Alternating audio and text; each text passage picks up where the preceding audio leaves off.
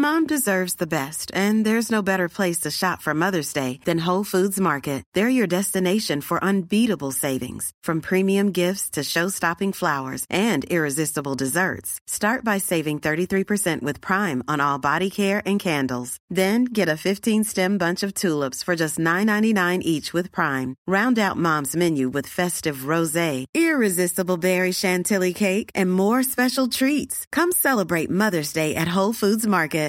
Here's a cool fact. A crocodile can't stick out its tongue. Another cool fact, you can get short-term health insurance for a month or just under a year in some states. United Healthcare short-term insurance plans are designed for people who are between jobs, coming off their parents' plan, or turning a side hustle into a full-time gig. Underwritten by Golden Rule Insurance Company, they offer flexible, budget-friendly coverage with access to a nationwide network of doctors and hospitals. Get more cool facts about United Healthcare short-term plans at uh1.com. The Square Ball Podcast. Hello, welcome to the Square Ball Podcast. Back much sooner than you would normally expect, because perhaps there's one or two things we need to talk about from the world of Leeds United. With me sitting in a slightly different order, so I will still stick with the introductions. I'm Moscow White, by the way. This is Michael is here. Hello. Andy P is here. Hello. Rob Conlon is also here. Hello. Your Square Ball podcast and magazine crew. Events happening has never stopped us failing to release podcasts before. We've been through about 4 managers between podcasts in the past. Well, this is the all-new Square Ball podcast that actually comes into a room with microphones, sits down and talks about what's been going on. And people listen to it. I still don't understand why. We have a magazine as well that we always have to plug at the start of this. The issue 6 has been on sale since last time. 68 glorious full-colour pages for £2. Went on sale before the Millwall game. Had a beautiful tribute cover to Yusuke Ideguchi, who obviously has already made a tremendous impact at Leeds United. Lots of other stuff. It had a new crest. It did. We redesigned our crest. And if you love well-designed crests, it's worth a visit to our website for a range of T-shirts and hoodies, all bearing a really beautiful, well-designed logo that seems to be quite popular and hasn't gone viral for all the wrong Did we survey reasons. all our readers? We did. Before we changed that? All 10,000 of them.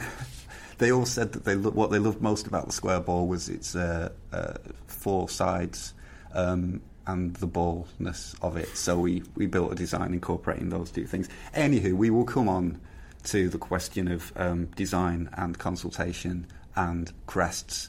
I've never used the word crest so much in my life as in like the last 2 days. But there'll be more of that later. Before that, we've got the football to talk about, and there has been some football, some scintillating, enjoyable. I mean, one of the games is all right. We got the Ipswich game first. We went to Ipswich to face Mick McCarthy's Big Mac men of tractors.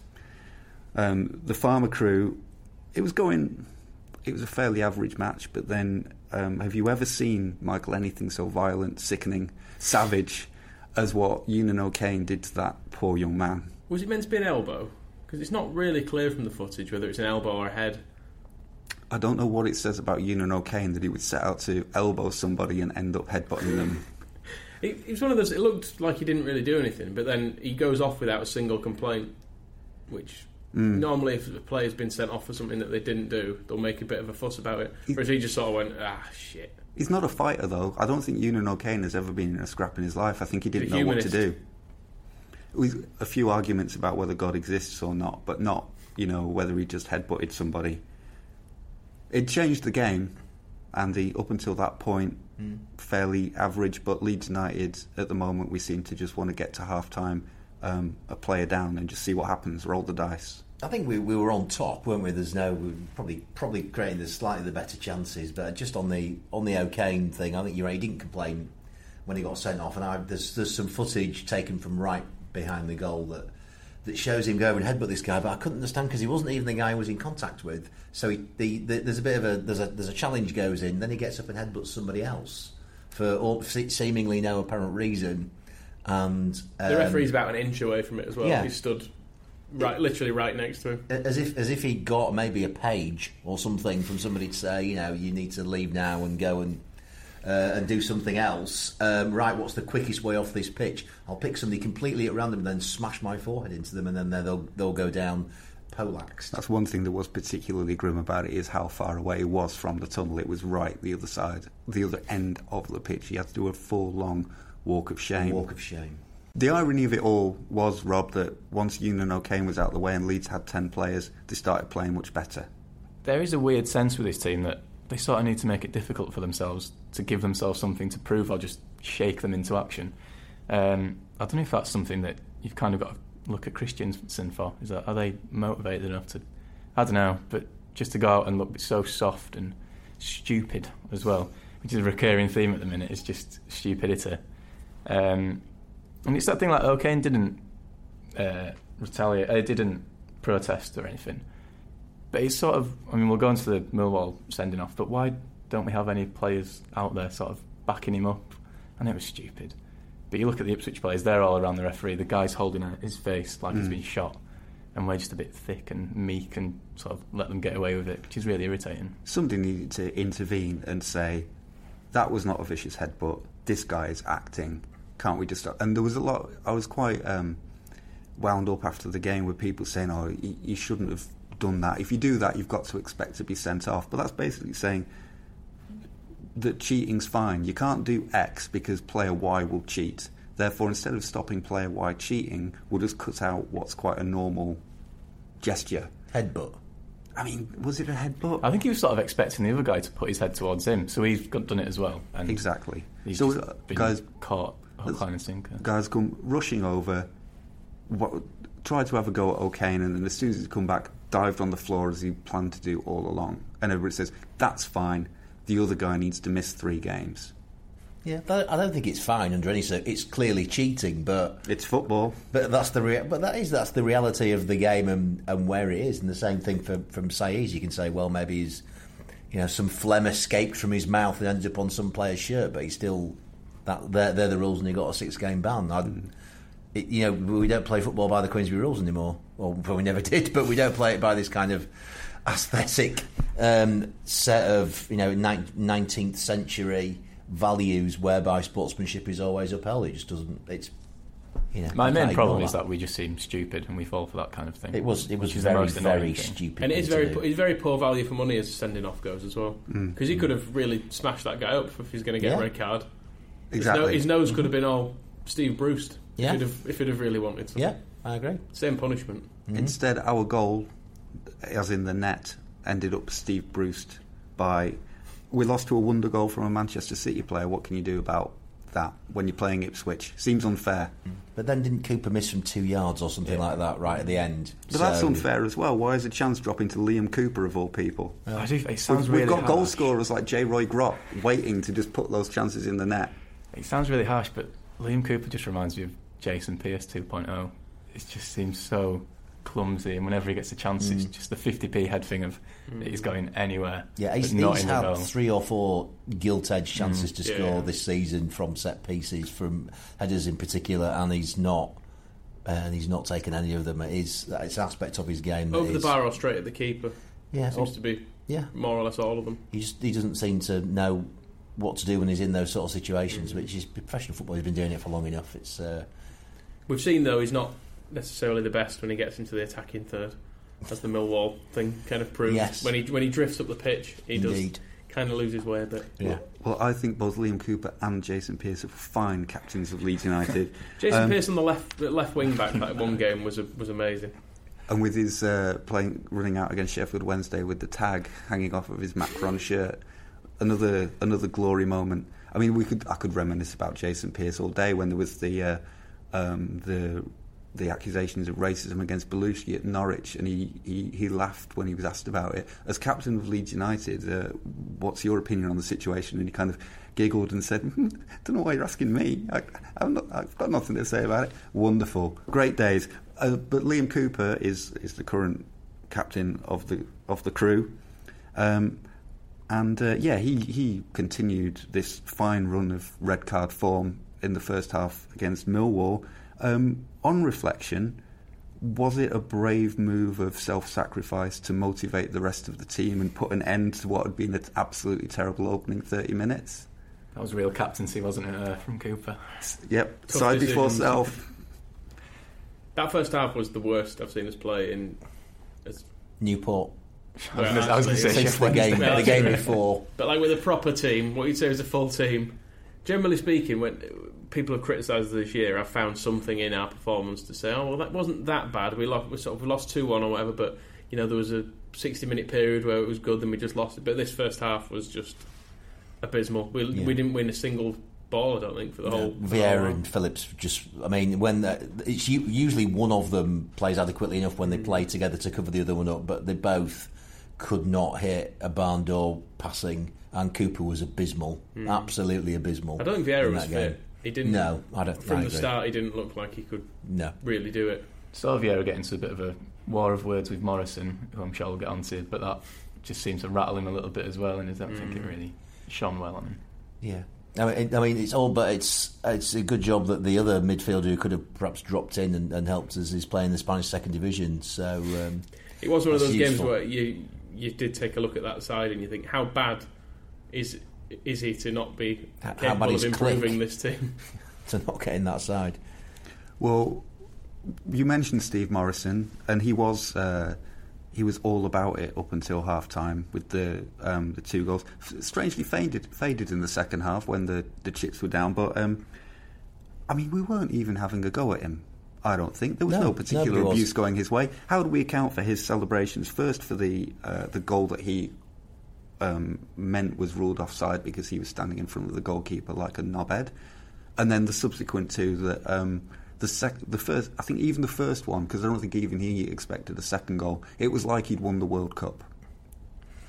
The annoying thing is that he gave the interview the day before where he was saying, "Yeah, I was crap at Leeds. If they boo me, that's football. Norwich did the same. Hopefully the fans will understand, mitigating circumstances. The club was a bit of a mess." And I almost had a bit of sympathy for him. Mm-hmm. And then, like I say, I didn't hear anything in the ground about him until they scored, and he went mental. And the Millwall players joined in, pointing at the name on the back of his shirt. So it's like he said something to them beforehand and says, "Oh yeah, I'm going to give these a hard time."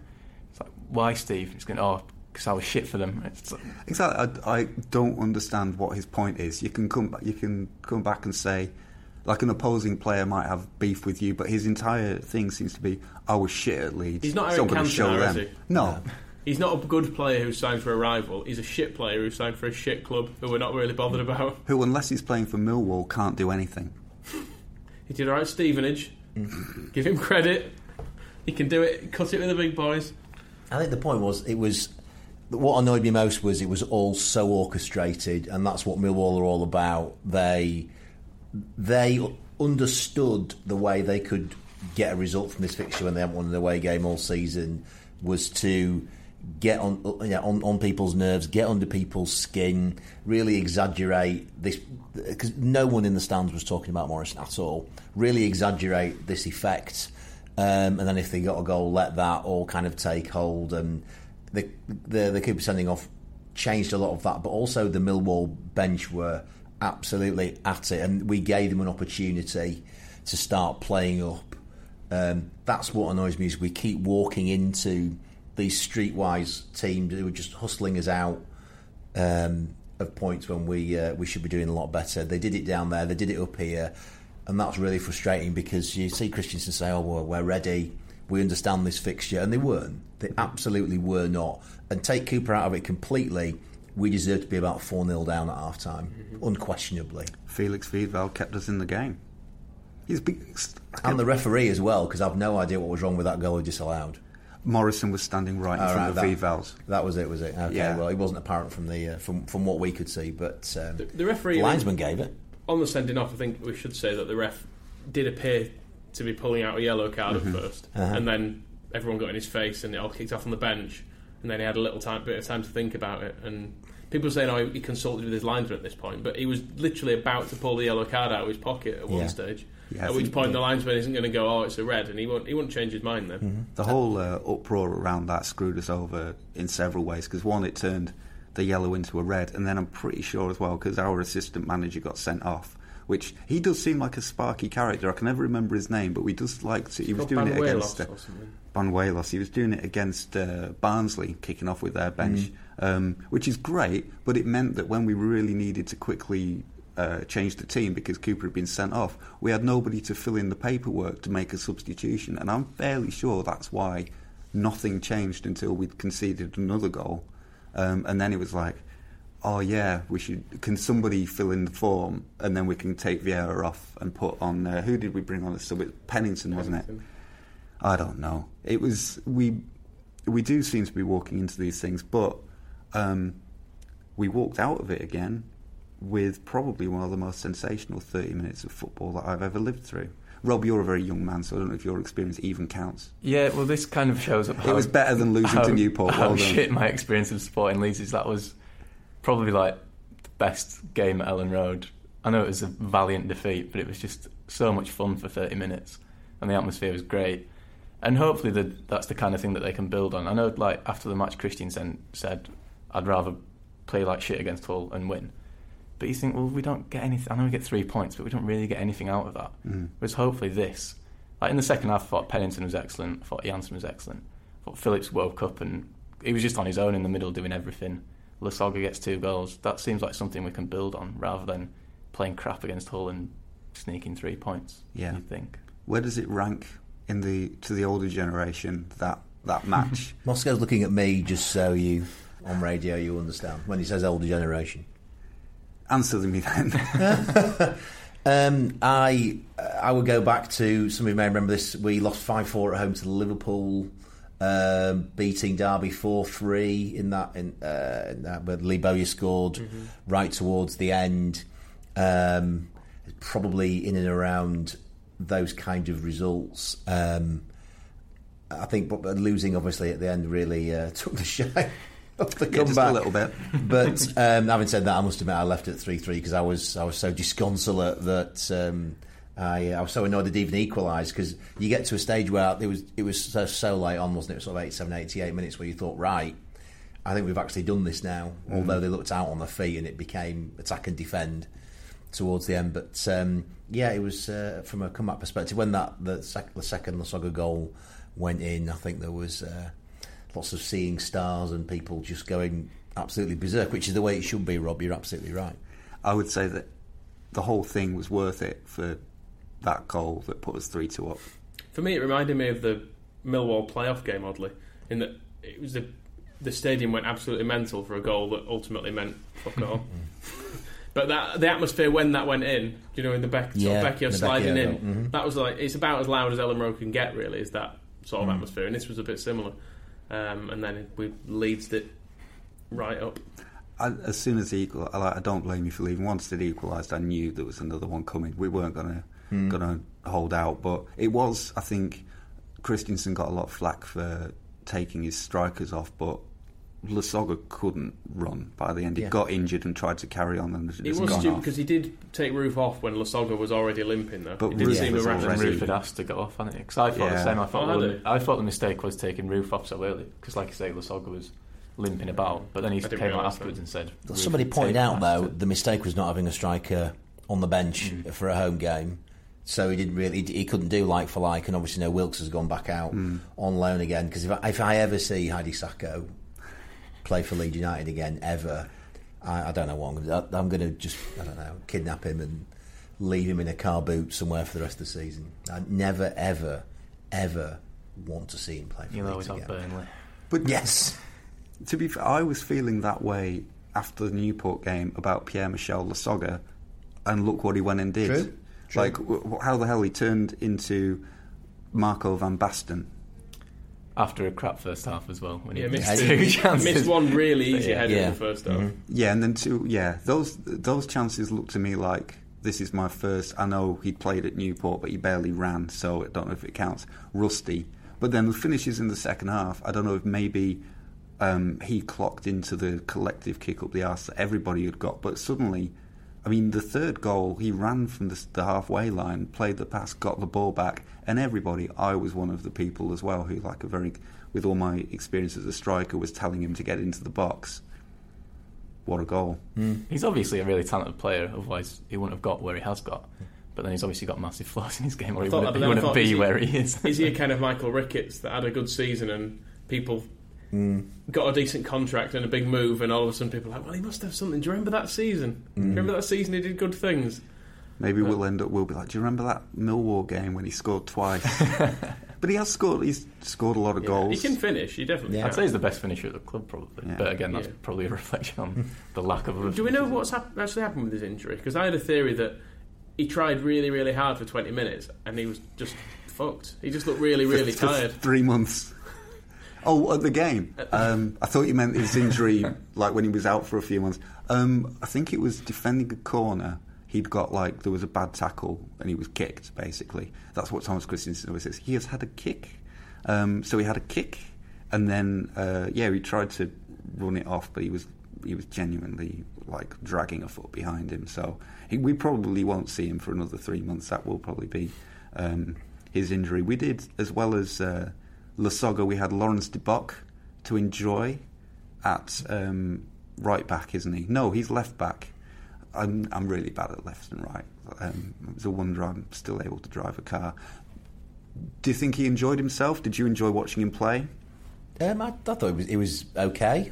You don't necessarily. I mean, certainly on his debut, I've seen far worse debuts from Leeds United left backs. I think we can all agree on that.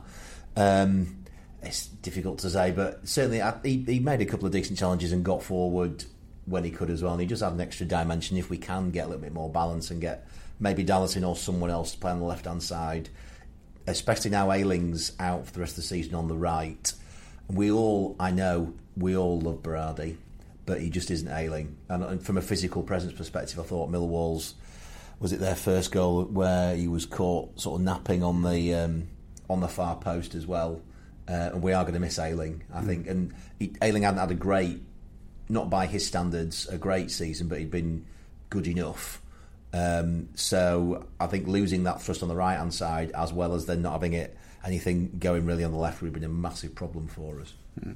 I thought he looked good. De Bock bombing forward, hard tackler, and he withstood his own in an absolutely crazy match. It's a horrible first game, really, isn't it? It's quite ironic that we signed him because they didn't want him to play left wing back, and then we ended up playing him at left wing back after he went down 10 men. Yeah. And then Pennington bombing forward in the second half was really weird to watch. Yes, I thought he was great in the second half. Because he was weird. Just everything about him looked wrong when he was running forward. His body shape and everything. I thought, who's this guy? And he was playing third centre back as well, wasn't he? But he still just kept running from the back.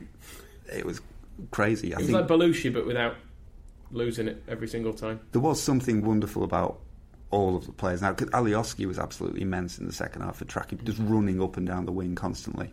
And Hernandez, the player who was just kind of keeping calm and making everything happen.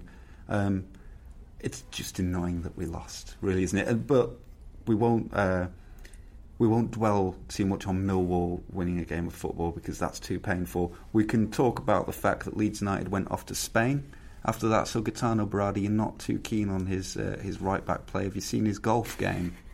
No, I haven't seen his chip shot yet. Is he? Oh, okay. There's a clip going around Twitter and Instagram of Gaetano Berardi playing golf, which is probably one of the I watched it on a loop yesterday.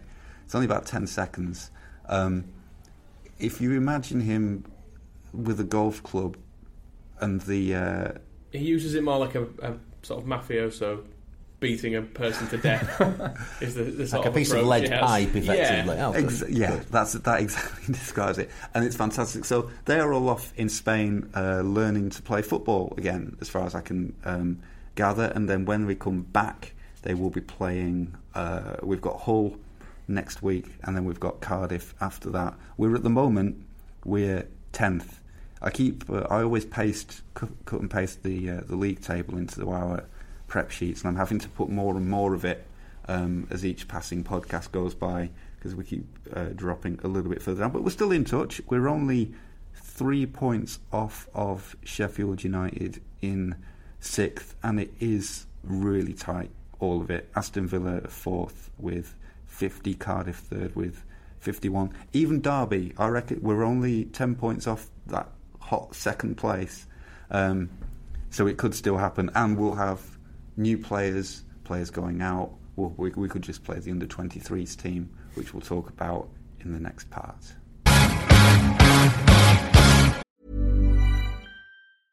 Cool fact, a crocodile can't stick out its tongue. Also, you can get health insurance for a month or just under a year in some states. United Healthcare short-term insurance plans, underwritten by Golden Rule Insurance Company, offer flexible, budget-friendly coverage for you. Learn more at uh1.com. Hiring for your small business? If you're not looking for professionals on LinkedIn, you're looking in the wrong place. That's like looking for your car keys in a fish tank. LinkedIn helps you hire professionals you can't find anywhere else, even those who aren't actively searching for a new job but might be open to the perfect role. In a given month, over 70% of LinkedIn users don't even visit other leading job sites. So start looking in the right place. With LinkedIn, you can hire professionals like a professional. Post your free job on linkedin.com/people today. Quality sleep is essential. That's why the Sleep Number Smart Bed is designed for your ever-evolving sleep needs. Need a bed that's firmer or softer on either side? Helps you sleep at a comfortable temperature? Sleep Number Smart Beds let you individualize your comfort, so you sleep better together. J.D. Power ranks Sleep Number number 1 in customer satisfaction with mattresses purchased in-store. And now, save 50% on the Sleep Number Limited Edition Smart Bed for a limited time. For J.D. Power 2023 award information, visit jdpower.com/awards. Only at a Sleep Number store or sleepnumber.com. So with our players being sent off, going on holiday, generally unable to beat other football teams, reinforcements are what's required, and January is the perfect time to sign reinforcements. We were going to have a quiet window. We've signed loads of players, millions of players. I cannot believe how many players Leeds United have signed, starting with Adam Forshaw, who is basically the only player we've signed. We've got Lawrence de Bock, but he doesn't count anymore because there's he's seen some him play. children as well. We'll talk about them and where they've gone to in a moment. Adam Forshaw is the biggest signing we've made since, 3 million plus 1.5 million equals 4.5 million, which immediately makes me think of Thomas Brolin and Lee Sharp. Those numbers are just like absolutely related to them. He is a midfielder. He is Scouse. I feel that's important. And he's going to be wearing the number 4 shirt for Leeds United. Unlike Tom Lees and Scott Wootton, he is wearing it in midfield. That's the plan. How excited are we about Adam Forshaw, the new Billy Bremner? Just trying to think of other Scousers. I can think of Billy Painter, which wasn't good. Ken Dodd. When did he play for us? Oh, sorry, Scousers played for us. Yeah, Andy Robinson. That's true. This isn't going well, is it? Well, he can blaze a trail. He can be a true breakthrough. But I don't know. I've not seen him play enough to know if he's any good. Middlesbrough fans seem to like him at one stage. Now they've got Pulis and they don't need any midfielders. I think is the gist. Does anybody know anything about him, Rob? No, it sounds like he's an upgrade on O'Kane, really, of the tidy midfielder. Keep the ball. Hopefully don't headbutt anyone in a stupid time. If the stats are to be believed, he is an upgrade of 9.3%, I think, in terms of pass completion. Union O'Kane's pass completion is 78.6% so far this season, whereas in the Premier League, mind you, so he was on the telly all the time and everything, Adam Forshaw managed 88.3% pass success. Will you be cheering every pass, Andy? I'll be counting every pass, obviously trying to see if those numbers hold up. The Premier League, no one ever tackles anyone, do they? If you think about it, so it's not like in the Championship where you've always got someone snapping at your heels. Premier League, just stand there in the pocket and pass all day, can't you? So you're saying he'll come into his own for Leeds United next season? Oh, clearly, yes. We've gone up as chuffing champions. In that case, it's a wonder we haven't sent him to Cultural Leonesa so he can get ready with Idiguchi and come back when they're both Premier League ready. Well, maybe he'll get in his debut at Hull City, spit on someone and headbutt them and get an 8-game ban. 9-game ban, I do beg your pardon. Is that going to be after he's gone through the legs Liam Cooper style as well? Just go for the hat trick at once. He does. They do seem sad to miss him. The Teesside Gazette described Gareth Southgate going to Sunderland. No, why would he go to Sunderland to see him play? Go to Middlesbrough to see him play for them, to see if he was good enough for the England squad. Never picked him, so I assume he thought he was crap. But yes, in their love letter, After his departure, they described his crisp, close control, deft distribution and bright movement off the ball that fitted the faster, more dynamic style and space in the Premier League. So, yeah, what he's going to be like in the Championship. But he did play for Middlesbrough in the Championship and sounded like he wasn't a disgrace. And where I believe his Scouse-ness is relevant is that they do go on to talk about how he's a strong and engaging personality who is not just a big part of the team but also a popular, upbeat member of the group. Has he got a cracking sense of humour? He's a lively character at the heart of the pranks and in-jokes, and he's part of the glue that made the squad a strong bond. So yeah, he's a cheeky, chappy Liverpool joker. That's what we've been crying out for. Did Middlesbrough all fall out last season? Didn't the season fall apart because of two factions? That was all down because they had this director of football. I can't remember his name, but he was causing a hell of a stink up there. Players like Adam Forshaw. Thank God we've not got them in there. Eh? He wouldn't be getting involved in any of that. We'll be clear. Are we looking forward to seeing him play? I mean, we haven't got any other midfielders. That's true.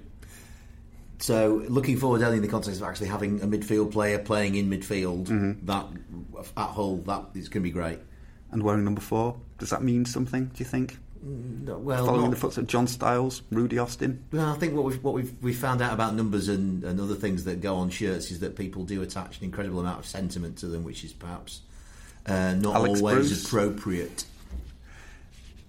But we're going to come on to that, aren't we? Who was it that Uwe Rosler gave the 4 shirt to and everybody kicked off? Wootton, wasn't it? With Scott Wootton.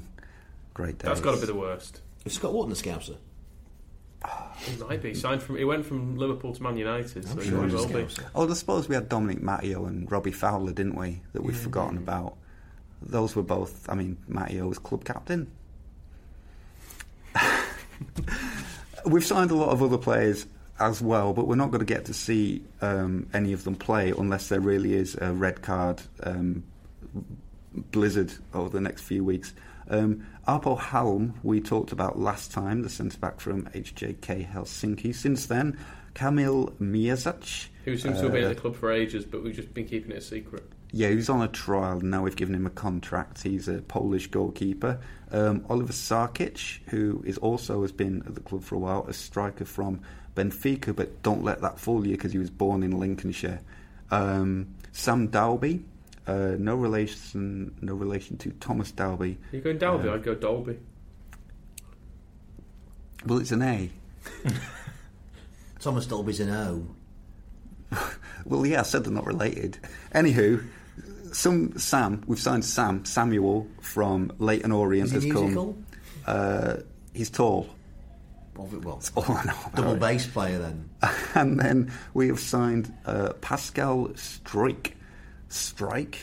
I mean, he can't be called Pascal Strijk because he's a centre-back from Ajax, and you would expect him to be playing up front for Ajax against Melchester Rovers with a name like that. But instead he's going to come and play at centre-half for our under-23s. The other updates from the under-23s, who are almost...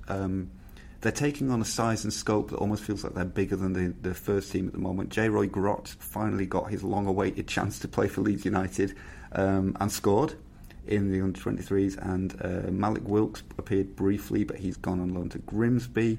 With Mijacic in for goalkeeper position, Bailey Peacock-Farrell is having a trial in Sweden. And the 3 Scandinavian teenagers on trial, Noel Tornqvist, Ardian Berisha, and someone else whose name escapes us at the moment. There's a lot going on in the other 23s. They lost today, by the way, to Barnsley 3-1. They lose quite a lot. They won the last 2.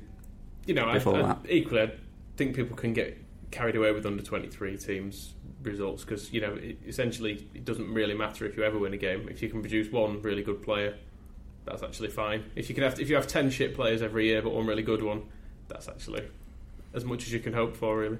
Do you think that's what's happening here? This is just a European football farm, and we'll see if any of them grow into tall, strong plants? Yeah, I've talked quite a bit about on social media about the 23s there, whereby there just doesn't seem to be any scope for them getting into onto the bench as some of them did for the Newport game. But unless over the last 4 seasons we've had at least one youth player coming out of the academy setup go into the first team and really give it a bit of a shake-up, You go back through to Byram, Lewis Cook, Vieira, Vieira, Calvin Phillips, etc., etc. But that doesn't really seem to be happening this season. Mackay brothers, Billy Whitehouse.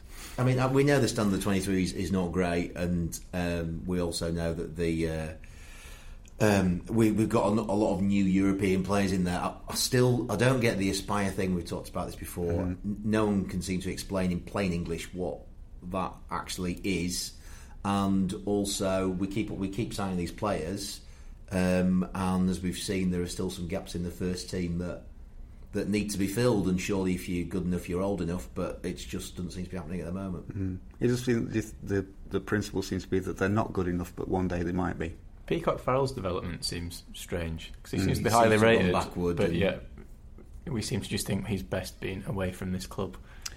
Certainly York City supporters seem to think he was best away from them after his loan there. The reports weren't glowing, not what you'd hope for. But at one point, weren't we turning down bids from Premier League clubs? He was linked with a Premier League club, wasn't he? Yeah. But then I suppose maybe that's a little bit like the Leyton Orient thing, where everybody's just taken like, that goalkeeper's doing quite well for Leeds youth team. We'll spend $1 million on him, and we're at the level where we're like that. He made his first team debut for Leyton Orient when he was 16. Did this Sam fellow? So whatever we've spent on him, we're just like drag him up. When Ridsdale, I think he did it on the pitch because that's the way he did things. A keeper from Reading called Sean Alloway. I do. Like yes. £1 million. Yeah. And I think he never played for us, did he? I don't think he did. And his career never did anything. But it was like, that was one of those, like, look at this. Building for the future, yeah. I think that is one of the things that's kind of, from a public relations point of view, is going against the under-23s a little bit, is because we see all these players and they get announced. And all that happens is people go, why are you signing him? Why aren't you signing a striker? Which isn't fair, really. I mean, if these are good players and they reckon that by having them trained by our coaches, that will be good, it's fine. But the glare of publicity is maybe raising expectations. I think the fact a lot of them have got fancy foreign names does as well, because if it was like, rather than Pascal Struijk, if it was, Kevin Jones from Rothwell, people would go, yeah. It's the Oliver Sarkic thing, where I'm sure he's adopted that name to make himself look better. Nobody called Sarkic from Lincolnshire. Signed from Benfica. He's just gone to Portugal on holiday and just thrown a con in. But I think you're right. It is strange that Jack Clark was talked about, that he was nearly on the bench for the Leicester game in the Carabao Cup, and then he was on the bench for the Newport game. You can have 7 substitutes or whatever it is now. Stick him on the bench for the Millwall game. I don't mean to get us on the bench. So any of the 4 of us could be on the bench, I think, as a substitute in place of Sacco, and probably contribute more. If you think we were, back in the day, going to Anfield with considerably fewer substitutes, and one of them was Alan Smith, who was basically a child at that point. Can happen. Just romance. Outside the first team squad setup doesn't... I don't get it. No one's really explaining what we are trying to do, and I'm just hoping somebody will at some point. There was on as part of Angus Kinnear's big "I'm sorry" speech on Radio Leeds the other night. He was asked about Aspire Academy, and he did. He reiterated it's a technical link-up, it's knowledge sharing, so we have access to world-class coaches. We also have access to world-class facilities, so our players, if they need medical treatment, can go to the Aspire Academy in Qatar and get it there from the best people in the world. And then he kind of shot himself in the foot a little bit, which he seems to have made a habit of lately, by saying, and also we didn't have a nutritionist here before, but since we're linked up with Aspire Academy, we now have a world-class nutritionist that we got from Leeds Beckett. But he's gone out to Aspire to train. It's like, that didn't really make any sense. You could have just got him from Leeds Beckett anyway if he's any good. But that's what he's insisting. And then the question was asked, will this lead to... Is this money? Is there investment behind this? And the answer was, no, not at the moment, not currently. It's a developing thing. So the door was very much left open from the answers of, like, at one point this might turn into financial, but very keen to stress that at the moment it's a technical relationship and knowledge sharing. Yeah, well, and we're access all to world absolutely class. certain that no money from Qatar has come out. We all know that. That's just not true. Are Qatar as a sort of state concerned that being linked with Leeds might drag their reputation down slightly? There does seem to, well, they might end up with whoever is in charge of Qatar as a state every time they announce a new draconian law, having thousands of Leeds fans tweeting at them saying, "Why haven't you signed a striker yet? Why haven't we signed a striker yet, Rob?"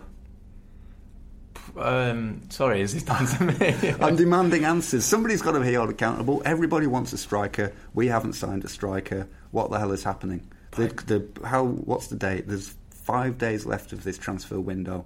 What are we going to do? I do just find all the names that everyone's throwing up there that we should sign just so uninspiring. And he even said, was it the 8 million? Did he quote the 8 million figure for Hugel from Preston? I've heard 8 million bandied around, as they say. I find it hard to criticise them if they think there's no good striker available that we can afford out there. It's hard to say, we'll go sign one that you don't rate for a lot of money. Yeah. I don't mind this transfer policy. I think January's sort of already been better than we expected in a way, that we've signed 2 players to improve the starting 11. And I think that before January, that starting 11, there was every area could have done with improvement. Mm-hmm. They've improved 2 areas of it, players they deemed of a value. If a striker comes up, we sign one. If not, well, it's better than squandering more money on a player that we don't rate, that it just becomes another click or something like that. Yeah, the answer on again on Radio Leeds, Angus Kinnear was asked, could we afford Jordan Hugill or Hudgill or Huggy Bear or whatever it's called at 8 million, and he basically said, yes, we could afford that. We just don't want to, because we don't think it would be good value, and most of the strikers around would cost that. There'd be too much in terms of wages for what we want to do. But there's still that glimmer that everybody points to of, if they scored 12 goals, we could be in the Premier League. It's very hard to understand the market as well, I think, with transfers now, because Edin Dzeko, who's 32, was all of a sudden worth 44 million quid the other day, and stuff like that does throw you off a bit, because you think, oh, well, if he's 44, maybe Hudgill for 8 million's just alright, maybe that's not that bad. And on another podcast I was listening to, they were saying how all, in Spain everyone's got to have these release clauses in the contract, kind of everyone's got one. How all these clubs signed players onto these things 2 or 3 years ago who they put things like a 70 million release clause in, thinking no one's ever going to pay that, and all of a sudden teams are coming along with 70 million quid and they're like, oh shit, we have to sell him then, I suppose. So I think it's very hard to quite get a grasp of where we are with transfers at the moment, because everything seems mental. I still think 4.5 million for Forshaw just seems like a massive amount of money for us. That was funny. That's more than Saiz, though, isn't it? I think Saiz was about 3.5. So it's just, there was a lot of people have been saying we need to splash the cash on a striker, and then we signed a midfielder for quite a large amount of money, and lots of people like, whoa, let's not get Ridsdale on. It's there. happening again. What do you think, Andy?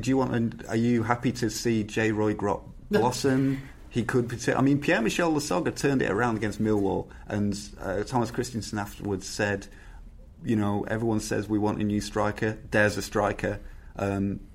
Grott scored in the under-23s, and Ekuban's probably having his foot sewn back on. And Kemar Roof has scored a lot of goals. But would that new striker do enough? Is it worth it? Should we be getting someone in? Well, from the Lasogga perspective, he's at Leeds because he's been inconsistent. That's the reason he's not playing in the Bundesliga. So you're going to get, by definition, you are going to get every so often a game like the game he had on Saturday, and unlike the Burton game, and like the Bristol City away game, he will, where he will create and score goals. He just doesn't do it on a consistent basis enough. Otherwise, he'd be back in Hamburg, banging them in and going for the golden boot. So we know that Roof likes to start in this role as the sole striker, and again, he's okay. Comes in that when he has a good game, he looks particularly sharp, and he can really influence things. But he doesn't do it consistently enough, and that's why he's not in the Premier League. We absolutely need a striker. Would I pay $8 million for Hugo? Absolutely not. I'm assuming now we have a world-class scouting network across, every continent, that we should be able to go and find someone who would give us value. But we absolutely need a Philip. If you look at where we are, 10 points off Derby, we've thrown away I think we've taken 1 point in 12, haven't we? So, and the Forest game we should have comfortably won, and arguably the Ipswich game we should have won with a bit more quality up front. So it's a bit disingenuous to say, oh well, Bethesda Soga scored 2 goals, so we don't need another striker, because we all know we need a striker. And the whole point about having a director of football who controls everything and a worldwide scouting network is that we don't have to pay £8 million for Hugo. The scouting thing's interesting, I think, these days, because the football world has shrunk a lot in 20 years. Because I was thinking, like, when we signed Yeboah, I had never heard of Yeboah, and it turned out he'd been like top scorer in the Bundesliga for several seasons. There was a reel, if you remember, there was a video play. The ticket office used to be in the East End Concourse, and when we were queuing for games, I think it was Man United away, there was a 3-minute video of all his goals playing on a loop. And bear in mind, we had Thomas Brolin at that point and Lee Sharp. And some of the goals on the video clip they put in were absolutely outstanding. If you like, a prelude to the things that he did for us briefly when he played for us. But I was just stood there waiting for your ticket for whatever away game, Norwich away or something, thinking, we've signed this guy and he can do this. When we've been watching Lee Chapman for years, it was quite revolutionary. It's hard to imagine signing a player like that now, someone who would come in from somewhere and be a complete unknown. Saiz has done it to an extent this year, I suppose, but trying to find someone like that these days, I think, is incredibly difficult. Yeah, and I think that is what they're trying to do. I was quite impressed by Lawrence de Bock, not just as a concept rather than a player, but the fact that he's only out of the team at Bruges because they stopped playing with a left back and have gone to wing backs. So they've known he's a good player. I'd never heard of him before. Wolves apparently were tracking him, so we've got a couple of teams that are after him, and I think Hamburg bid $6 million in the summer. So they're aware of him, and then it's like, he's not playing in the team, we can go and get him. And a little bit like that with Forshaw as well, although Victor Orta will have known him from being up there. That Tony Pulis has come in, 3 weeks ago, a month ago, and picked his midfielders, and they've swooped and gone like, right, that's a really good player, he's not playing, good price, get him. And so I do have a little element of faith in that perhaps they can do another Saiz with a striker. But in January, if a striker is consistent and is good and is scoring goals, he'll be playing. So you're not going to get him, or you'll have to pay £70 million. Or he'll be in Chelsea's reserves on loan in Belgium. Or he'll be playing for Ipswich Town and scoring against us. I'm still annoyed about that. Andrea Rodrizzani did respond to the clamour on social media about signing players in general, saying, I can see you and all fans are getting impatient, but I am responsible since last June and working hard to make our dream come true. There's 3 clap emojis and a yellow heart and a blue heart. LUFC management will be transparent and clear on market transfer strategy in a Q&A session in February. All focus on Millwall now. Well, that went well.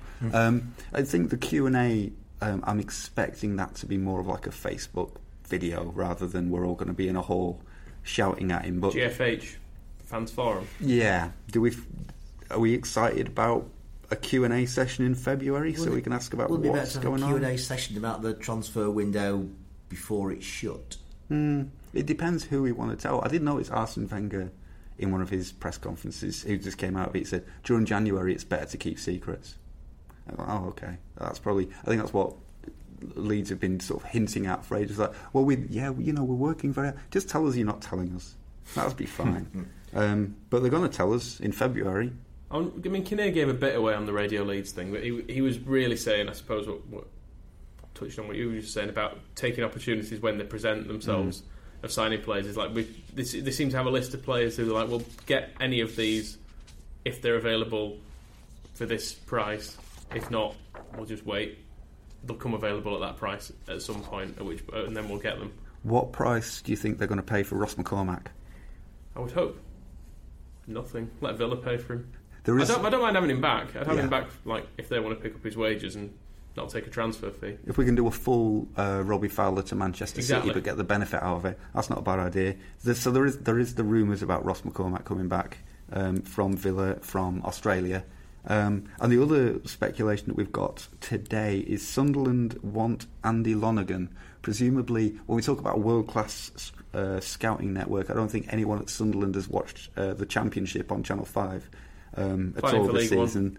Yeah, maybe just so. want a drinking culture installed in the club. Of course, he'll get him and Darron Gibson can just can get out on the lash in Sunderland, and we might go for Adam Bogdan, formerly the Ginger, still is the Ginger goalkeeper, formerly of, was he at Wigan, then Bolton? Did he do the full tour and then ended up at Liverpool? He's played against us for Bolton, hasn't he?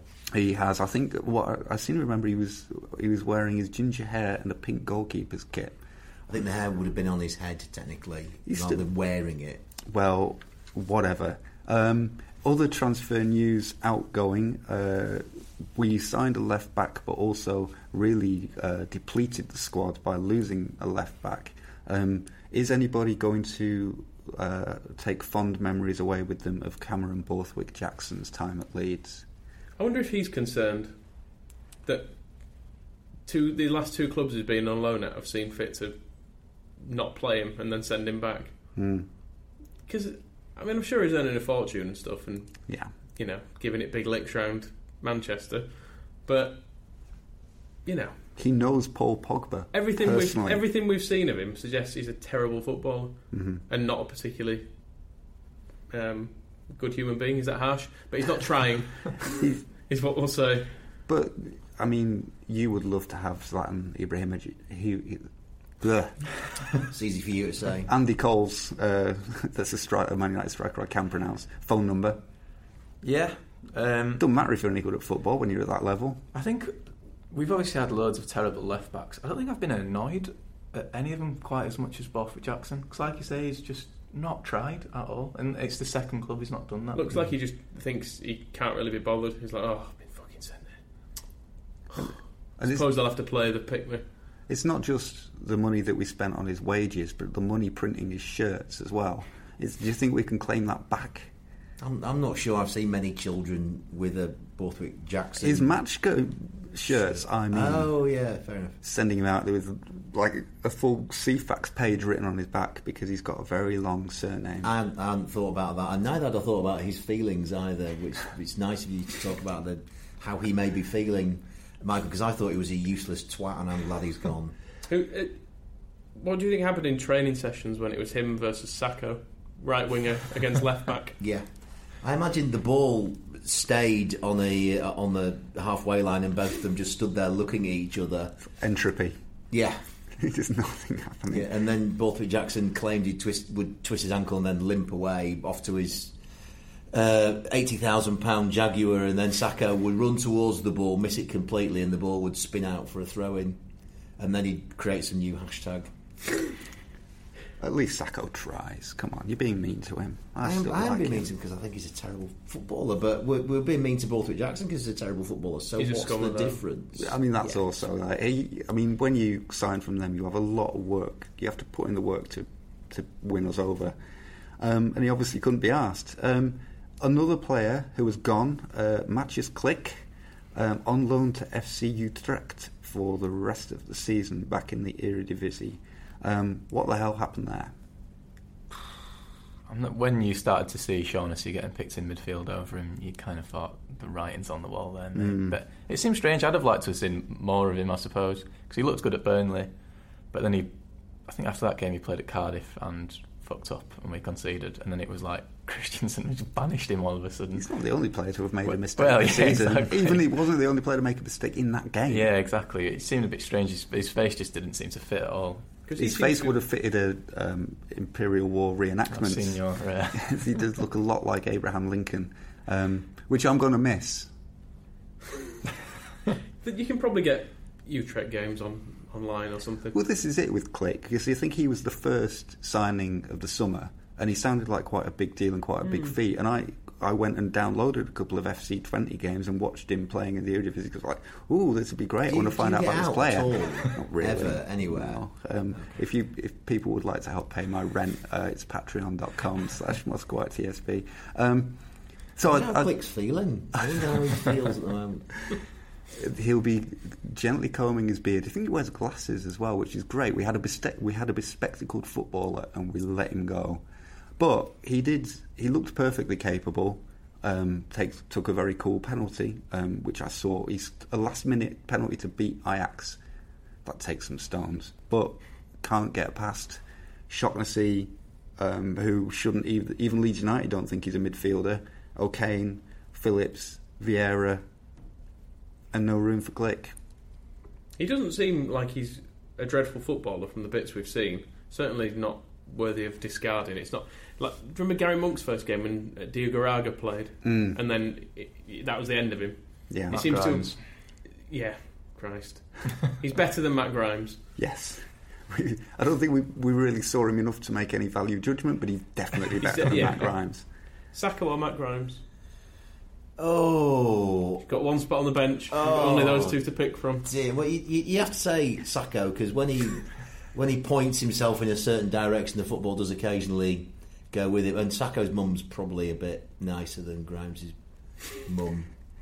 Based on social media, obviously. I'm sorry if you're Matt Grimes' mummy listening to this. The thing about Cleese is it's a shame to let him go. We will still own him. So there is a possibility if he suddenly turns it on at Utrecht. I think we've got another 3 years or whatever that he may be. We could have a midfield next year of Forshaw, Ideguchi and Glick. There is a chance as well. Managers change. Yeah, that's true. At which point, you do get the feeling the first few signings were he just wasn't across or happy with. Borthwick Jackson was another one who was from very early on. Was even here at this point? Because he wasn't for Sacco. I beg your pardon? Was Christensen even in the room, in the building? I'm assuming Sacco was an appearance related. We just triggered a clause, because surely anybody who'd actually watched him in any game of football anywhere would know that it's the biggest waste of money imaginable signing him.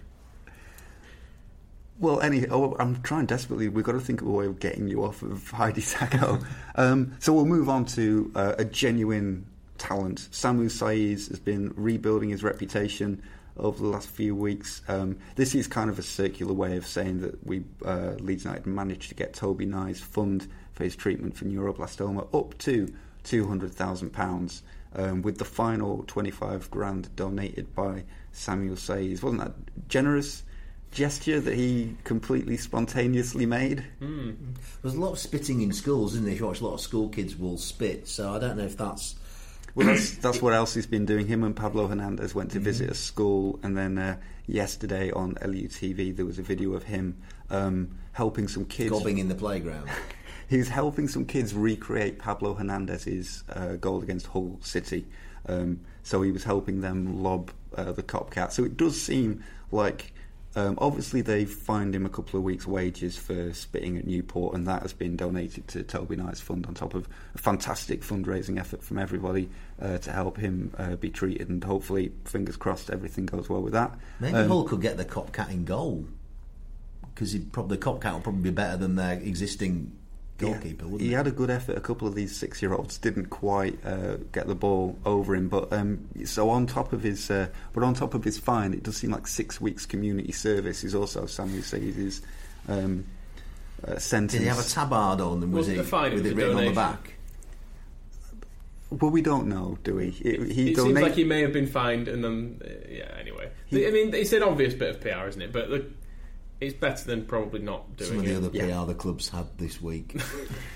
Which we will come on to. Not before we talk about two important people who've left us, not in a Cameron Borthwick Jackson leaving us way. We will actually genuinely miss these people. Eric Carlisle, who was the long-serving secretary to the Leeds United Supporters Club, 50 years. Started in, I think the story was that he said in 1957 he'll do it to the end of the season just to fill in, and ended up retiring 50 years later, and even that was a kind of long time ago. Did anybody here have occasion to get their tickets through Eric Carlisle?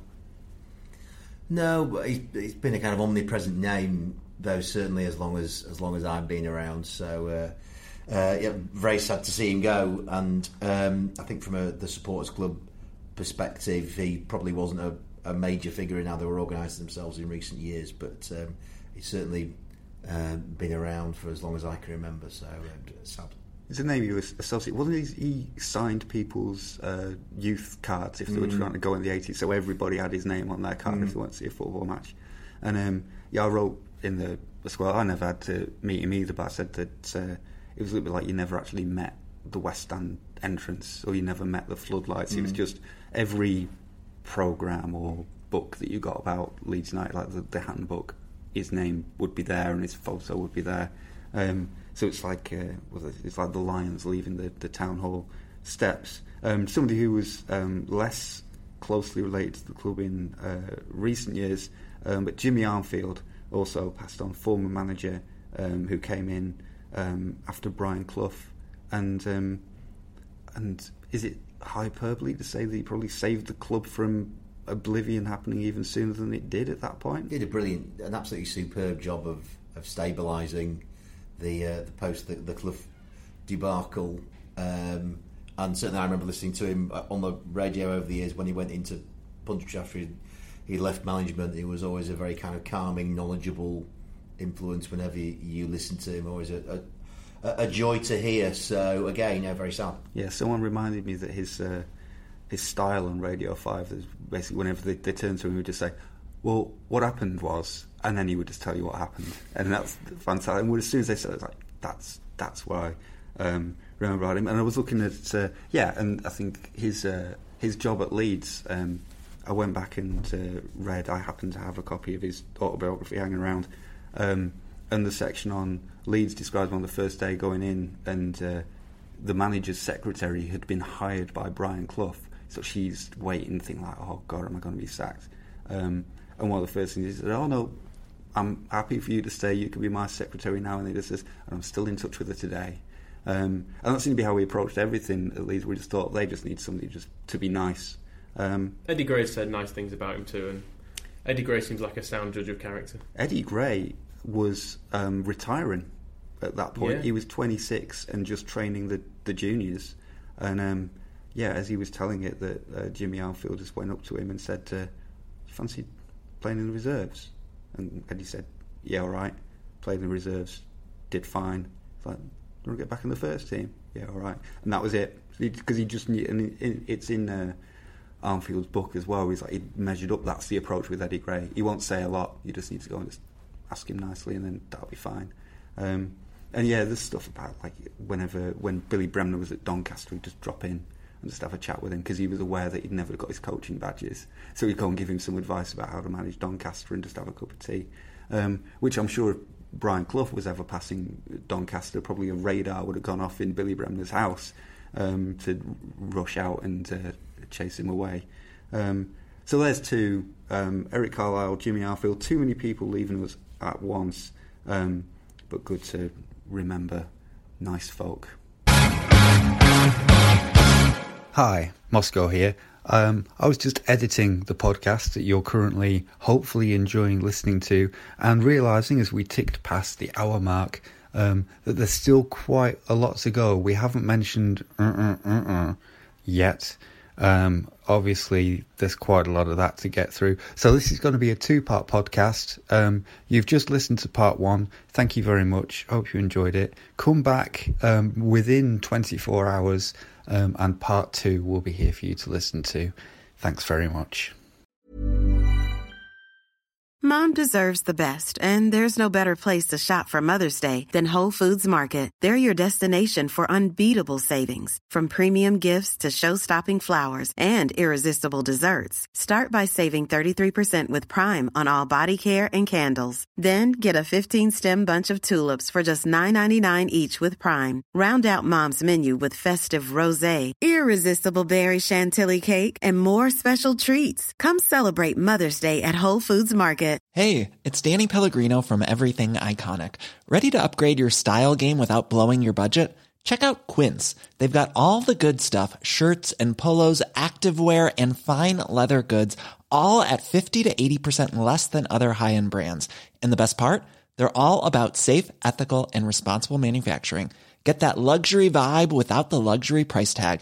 Hit up quince.com/upgrade for free shipping and 365-day returns on your next order. That's quince.com/upgrade. Mom deserves the best, and there's no better place to shop for Mother's Day than Whole Foods Market. They're your destination for unbeatable savings, from premium gifts to show-stopping flowers and irresistible desserts. Start by saving 33% with Prime on all body care and candles. Then get a 15-stem bunch of tulips for just $9.99 each with Prime. Round out Mom's menu with festive rosé, irresistible berry chantilly cake, and more special treats. Come celebrate Mother's Day at Whole Foods Market.